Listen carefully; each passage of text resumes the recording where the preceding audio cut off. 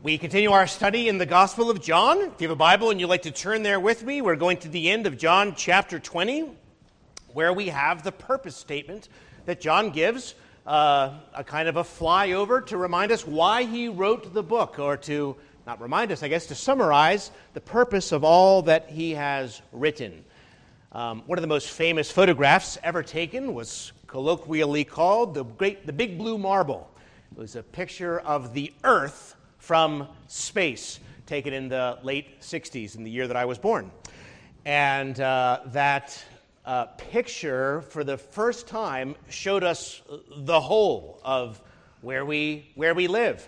It's not that there were any great surprises there, but it was just particularly magnificent to be able to see the whole at once, and to be able to take in the beauty and the majesty of this home that we enjoy. Well, in a similar way, perhaps, I hope to do the same thing with you today from this passage where John gives us a flyover, gives us the big picture of why he was written, and does a kind of summary statement, a purpose statement for the book. And I'm going to try to cover a lot of ground, therefore, and to show you something of the whole today. I hope that you will find it helpful. Here in John chapter 20, let's begin a few verses back, where Thomas meets with the Lord, and on that first day of the week, the doors being shut, Jesus comes and stands in the midst and says, "Peace to you." And then verse 27, we pick up reading here, John 20:27. Then he, that is Jesus, said to Thomas, "Reach your finger here, and look at my hands, and reach your hand here, and put it into my side. And do not be unbelieving, but believing." And Thomas answered him and said to him, "My Lord and my God." Jesus said to him, "Thomas, because you have seen me, you have believed.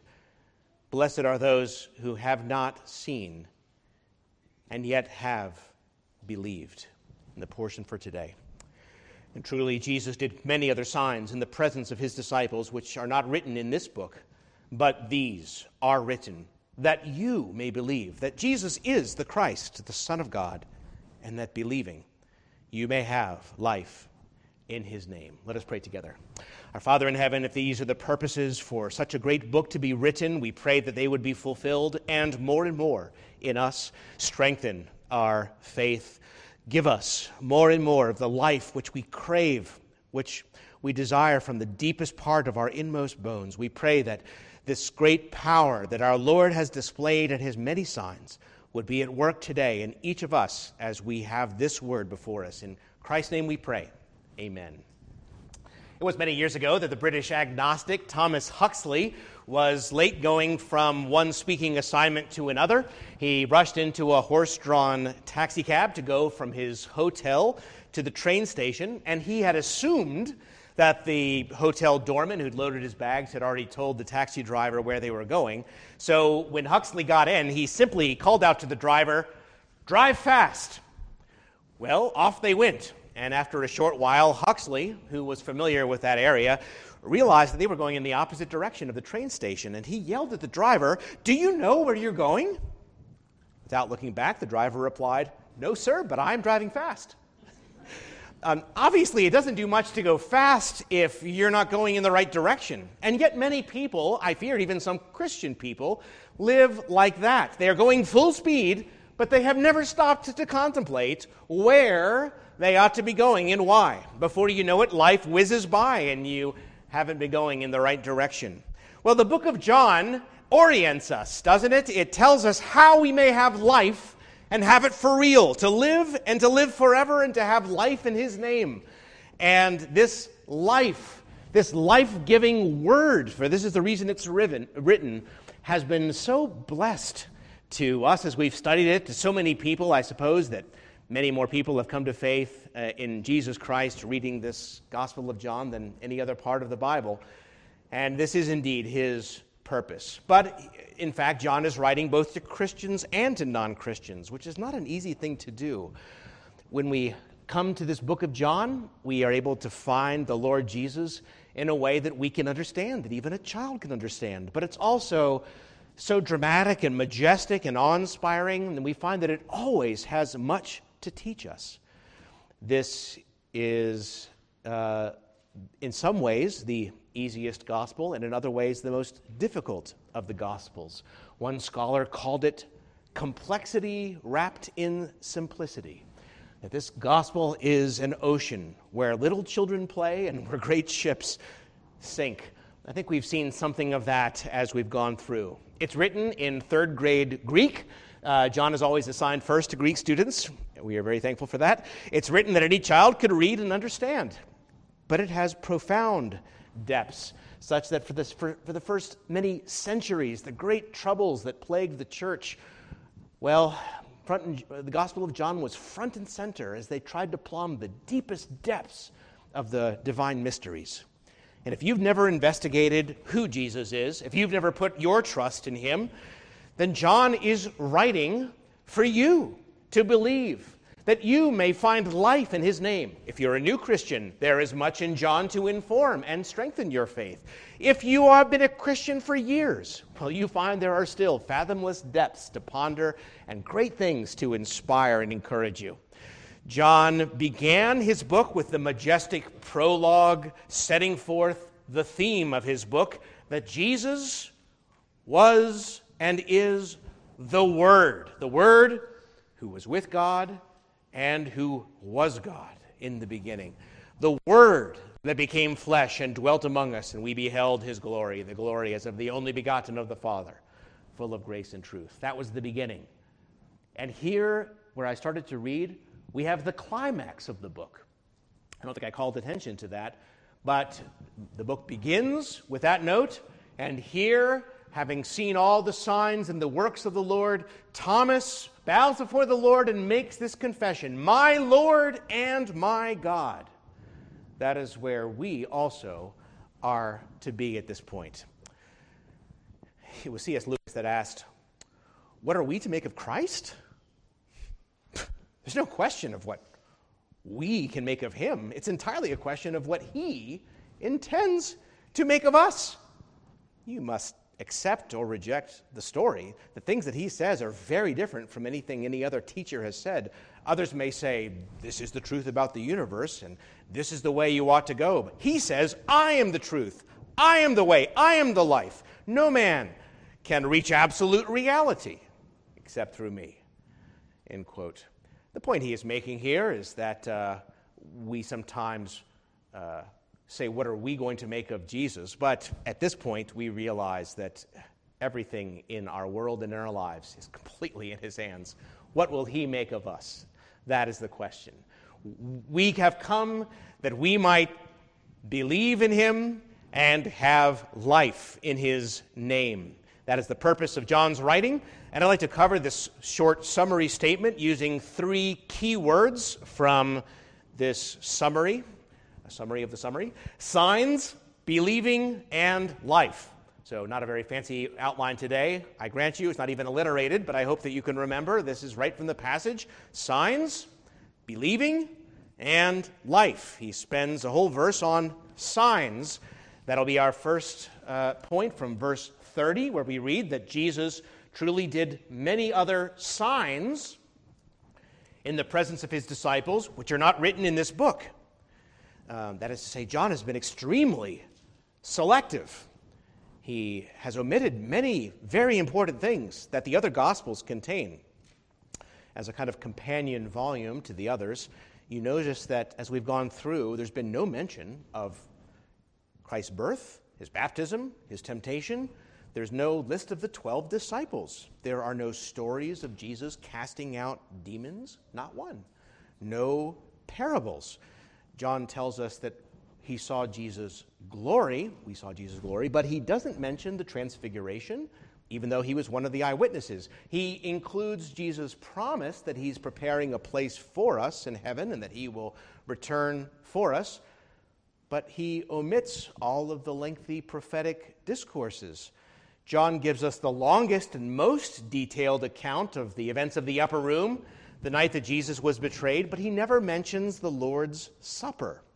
He doesn't tell us about Jesus' agony in the garden, although we do learn from John that it was Peter that whacked off Malchus's ear that Jesus healed. And although John records the risen Jesus telling Mary to tell the disciples that he will ascend to the Father, there is not even any account of the ascension. By one scholar's count, John has 93% original material not found in other Gospels. Well, this is interesting. He's obviously been extremely selective. This is not like what we read elsewhere. What has he given us? Well, he has given us in this summary signs. Rather than referring to Jesus' mighty works as miracles or wonders, terms that the other gospel writers use, John generally calls them signs. Signs. All right, what is a sign? Well, a sign is something that points to something else. It's not the thing. It directs our attention to a greater reality. So let's say maybe your child is sick with a raging temperature. She has a terrible pain in her abdomen. You put her in the car and you speed off down the road, and finally you get to the sign at the side of the road that says hospital. And your heart's filled with joy. So what do? Do you stop at the sign? Do you get out of the car and say, oh, good, here is what we've been looking for? Do you hug and kiss the sign? No, of course you don't. That would be foolish. You are directed by the sign, then, to the reality that you seek, that glorious, life-giving, life-saving reality to which the sign has pointed you. That's the purpose of the sign, to point to something else. I mentioned that because as we've read throughout this book, so many people saw the signs with great enthusiasm and excitement, and this is what we need, but they stopped there. They loved the healing. If this is what Jesus wants to do, I'm in. They might have heard Jesus has a wonderful plan for your life, and that's great. This is great. I have a wonderful plan for my life. And if Jesus is doing that, wonderful. They loved the multiplied loaves. They followed him. But they didn't love so much the one who did all those things. They hugged and kissed the sign. We read in chapter 12, although Jesus had done so many signs before them, they did not believe in him.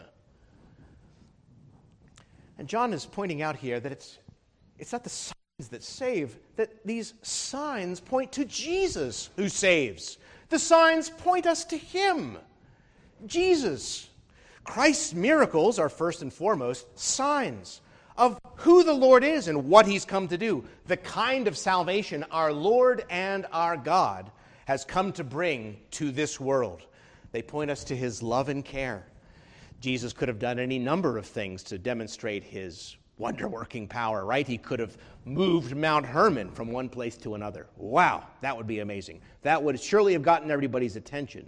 But what kinds of signs does he do? Acts of compassion, not just raw power. And I think we take this for granted. The works that he did signified the kind of Savior he was, human redemption, grace, love, life. Out of the countless miracles that John could have chosen, he says he's been extremely selective, and he's picked out 7.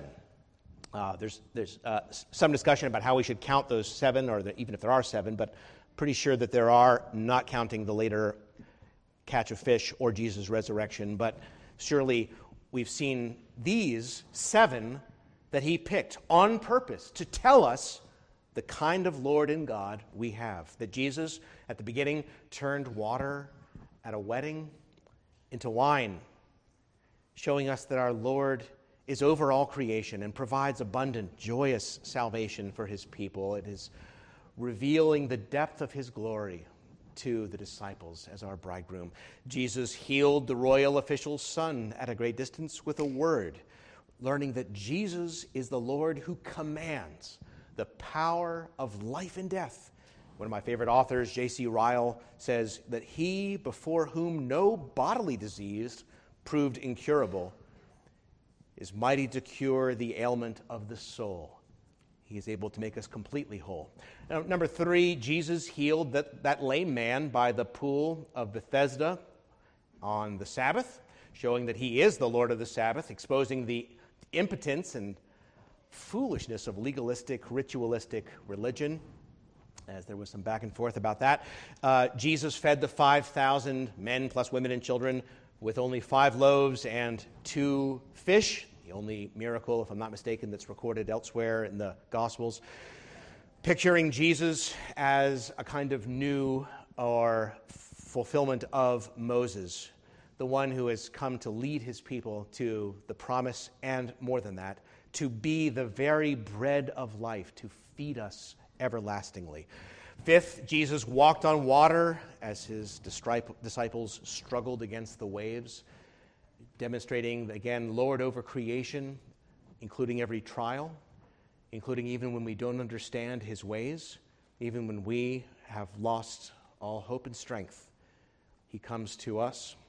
That Jesus healed the man born blind, showing us that he is truly the light of the world, the one who imparts spiritual sight to the spiritually blind.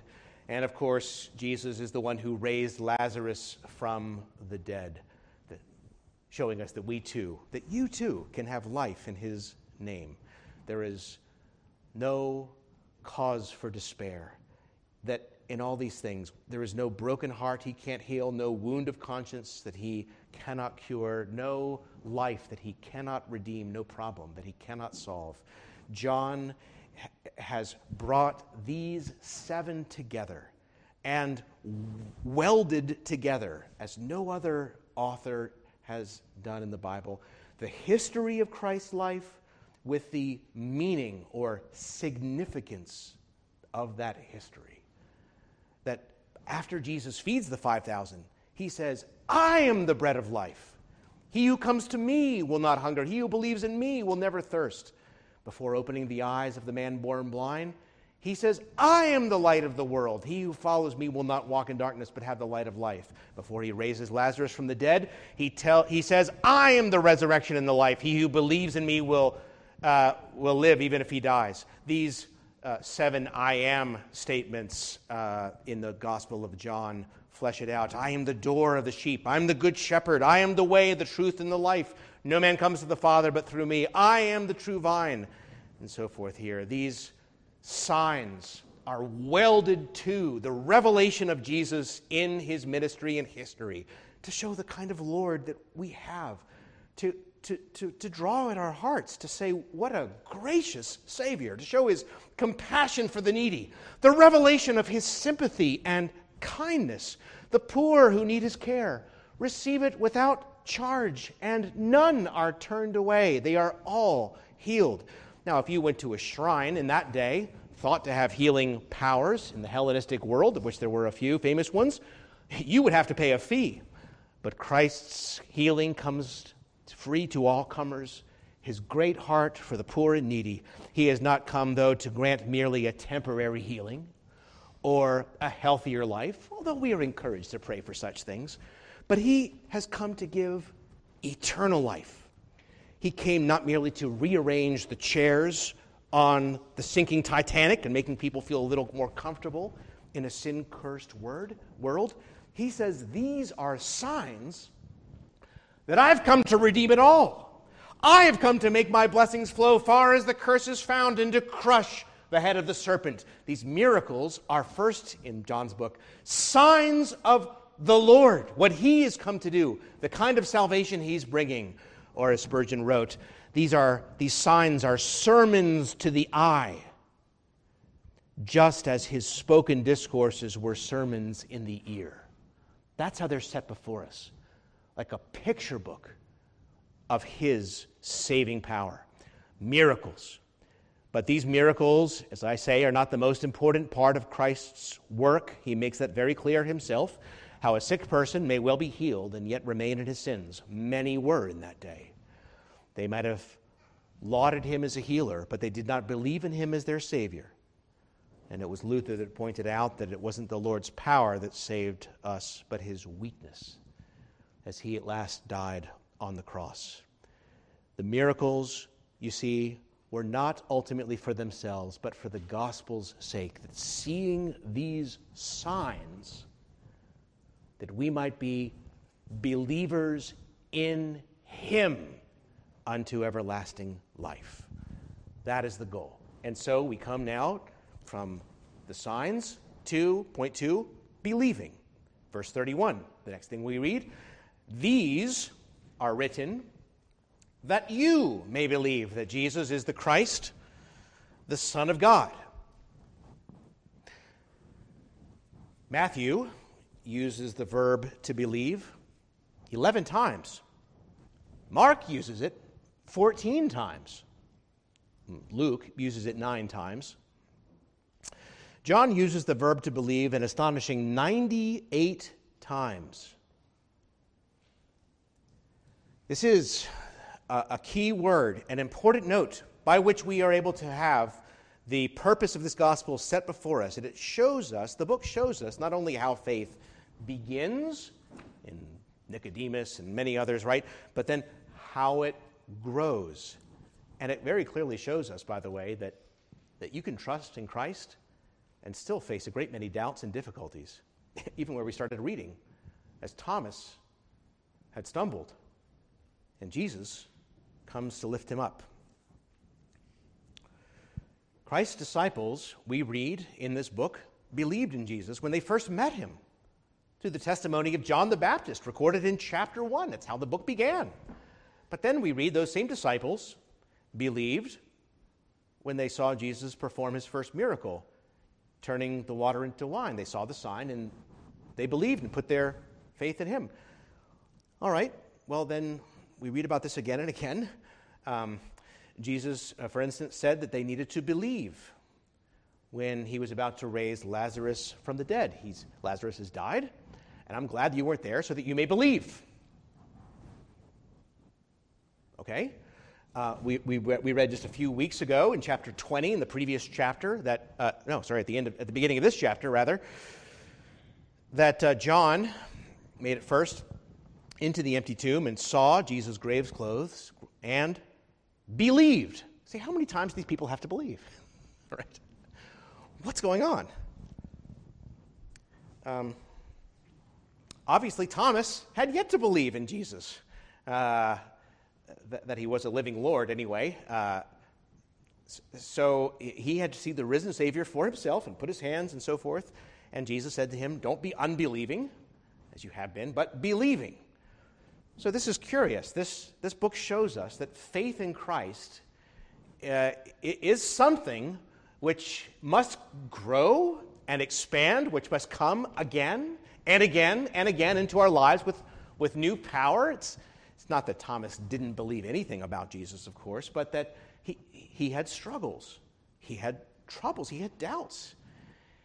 And we, too, have these trials and troubles and struggles and doubts. And I take great comfort from these disciples who had the same experience as you and me. Their faith simply had to grow by experience as they more and more saw the Lord at work and were able to put more and more trust and confidence in him, right? Trust is something that's built over time, and so it is with the Lord. And time and again, they kind of get to the end and they think, well, what's going to happen here, right? Come on, let's go and raise Lazarus from the dead, Jesus tells them in chapter 11. And Thomas says, well, let's go so we can die with him, right? I mean, Thomas at that point thinks that we're just going to go back to Bethany and Jesus is going to die and we might as well just die with him, right?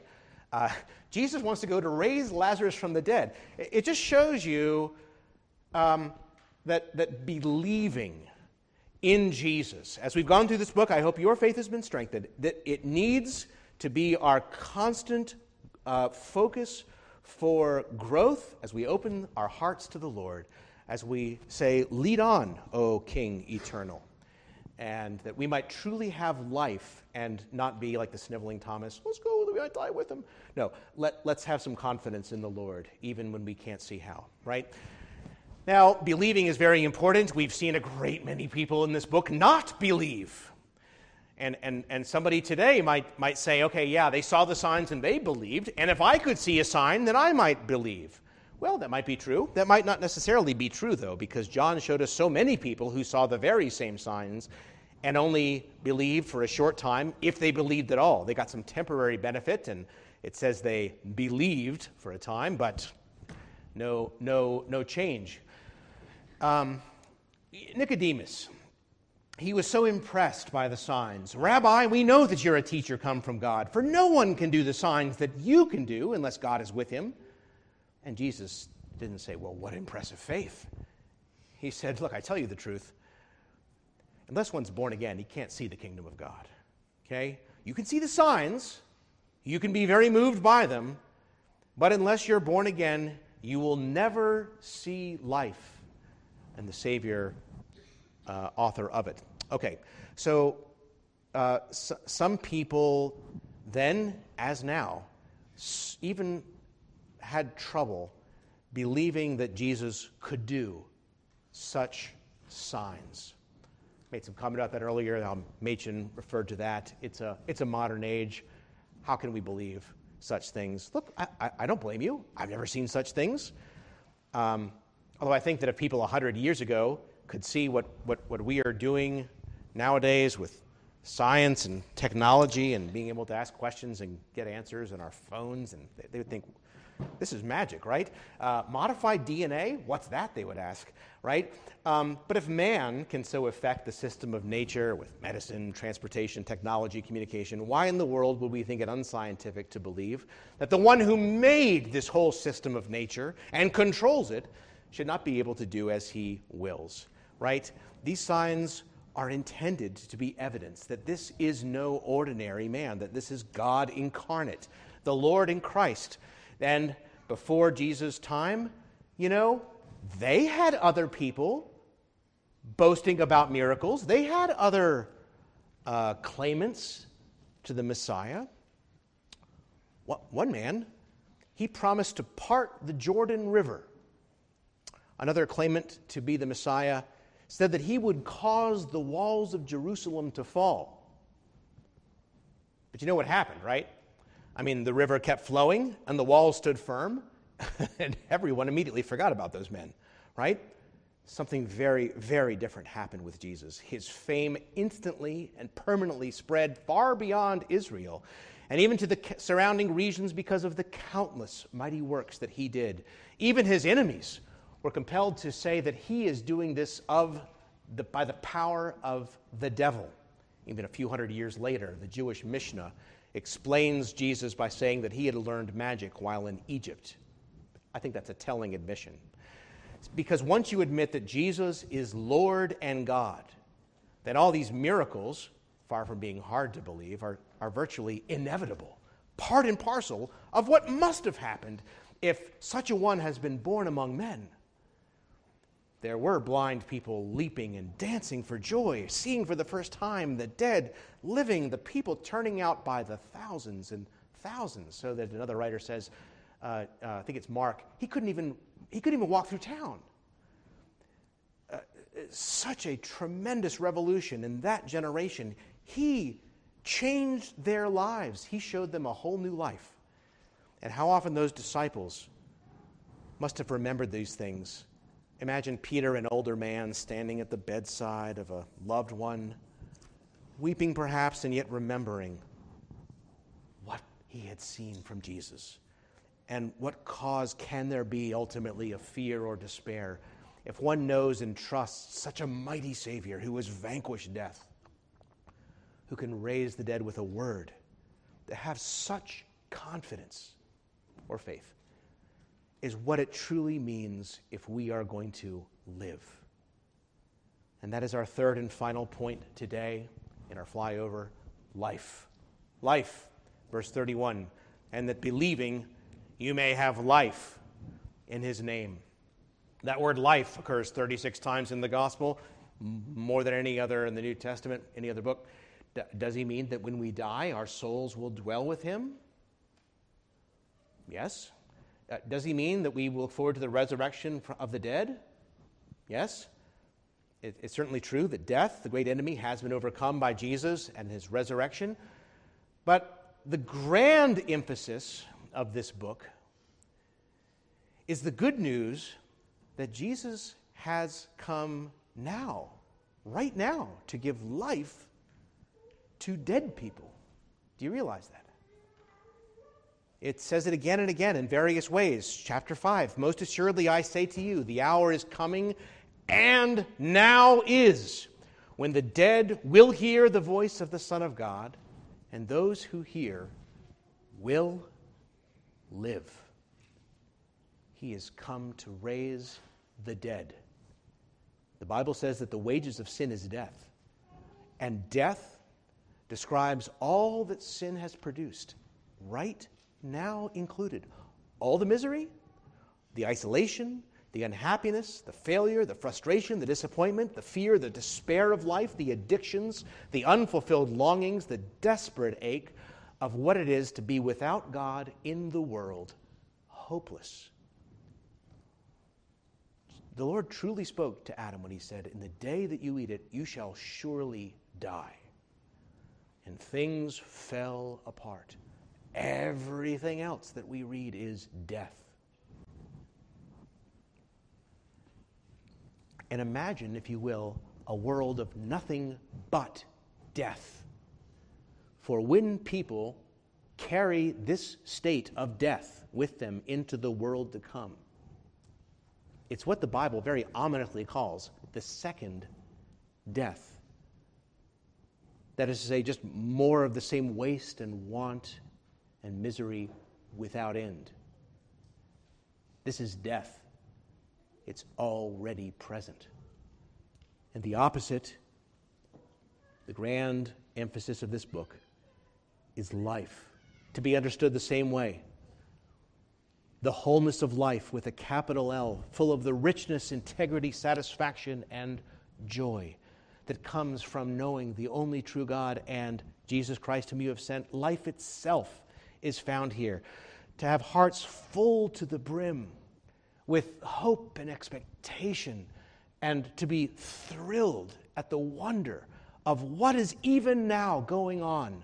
This is eternal life, that they may know you, the only true God, and Jesus Christ whom you have sent. It is to share in Christ's life. John describes its blessings from the very first chapter in a quick flyover. We become children of God. We drink of living water that quenches our thirst at last.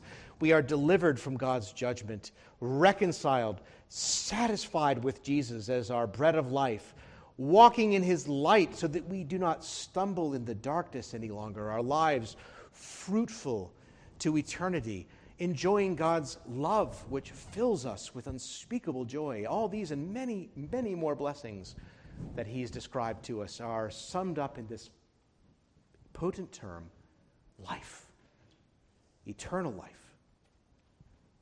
Some of you might need a miracle, but ultimately it's not miracles you need. It's Jesus you need. And if you have him, you have life. No matter what miseries you have to put up with at the moment, you have life.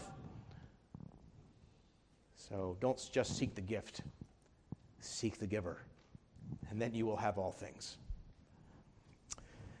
Okay, signs, believing, life.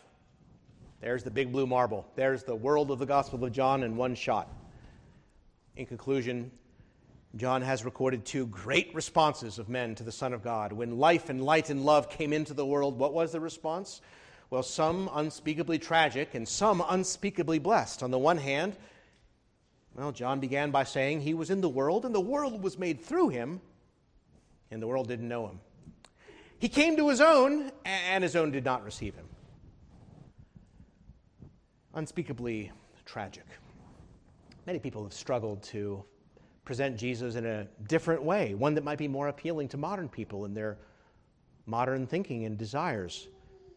But, as one man helpfully writes, we are fooling ourselves if we think we can ever make the authentic gospel popular.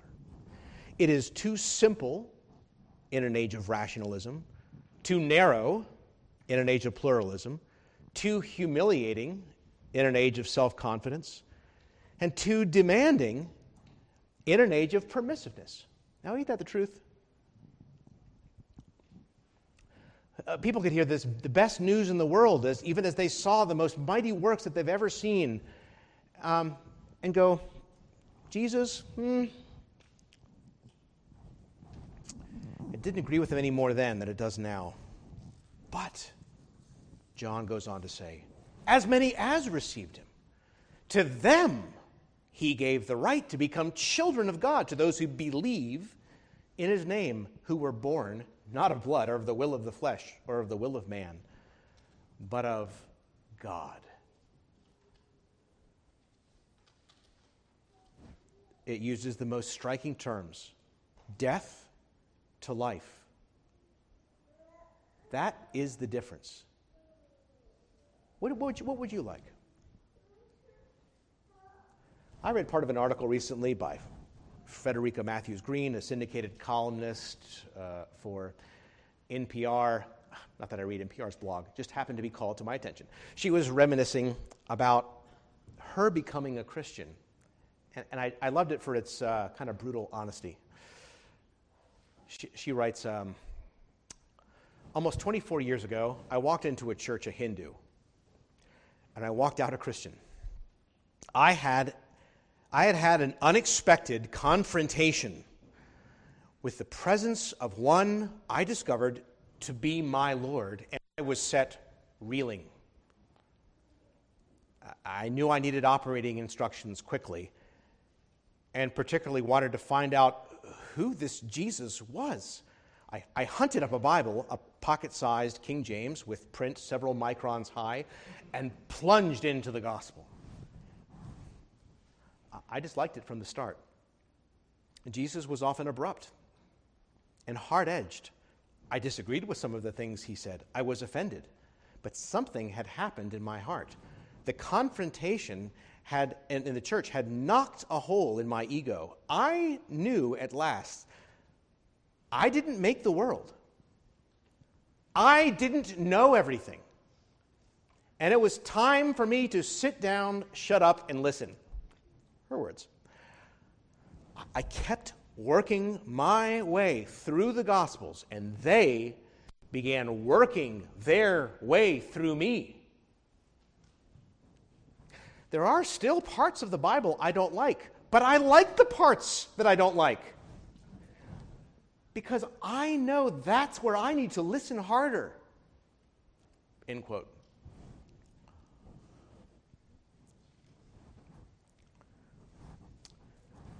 So we have before us, brothers and sisters, in the Gospel of John, one of the greatest, most beautiful, compelling portraits of the Lord Jesus Christ. Perhaps the most magnificent, right? And I say to you, it is ours to listen harder. Every one of you. Every one of you find areas where you're struggling. And you might say, that's a hard word, Lord, and I find myself falling short, or I don't know about that. But it is ours to listen harder. It is ours to open our minds and open our hearts as wide as we possibly can and embrace what John is setting before us week after week, and to be able to say, as we do, my Lord and my God. And as we say that, we know that the blessing of the living God will be ours. As he himself said, blessed, blessed, blessed are those who have not seen and yet have believed. Well, let us pray.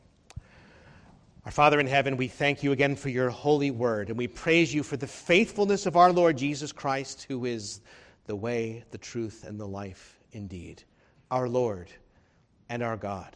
And we pray that his words would be inscribed upon our hearts, that our very lives might be the paper in which the indelible words of his gospel are inscribed in large letters, that we might bear fruit unto eternal life.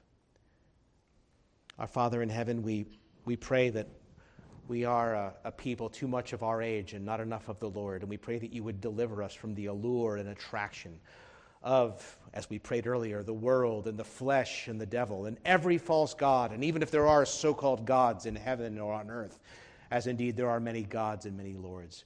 We say again that for us there is one God, the Father, from whom are all things, and we for him, and one Lord Jesus Christ, through whom are all things, and through whom we live.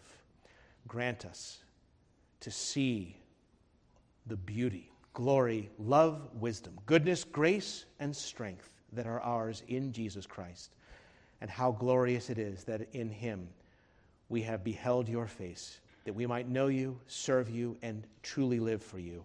Satisfy us and fulfill us and glorify us in Jesus, we pray.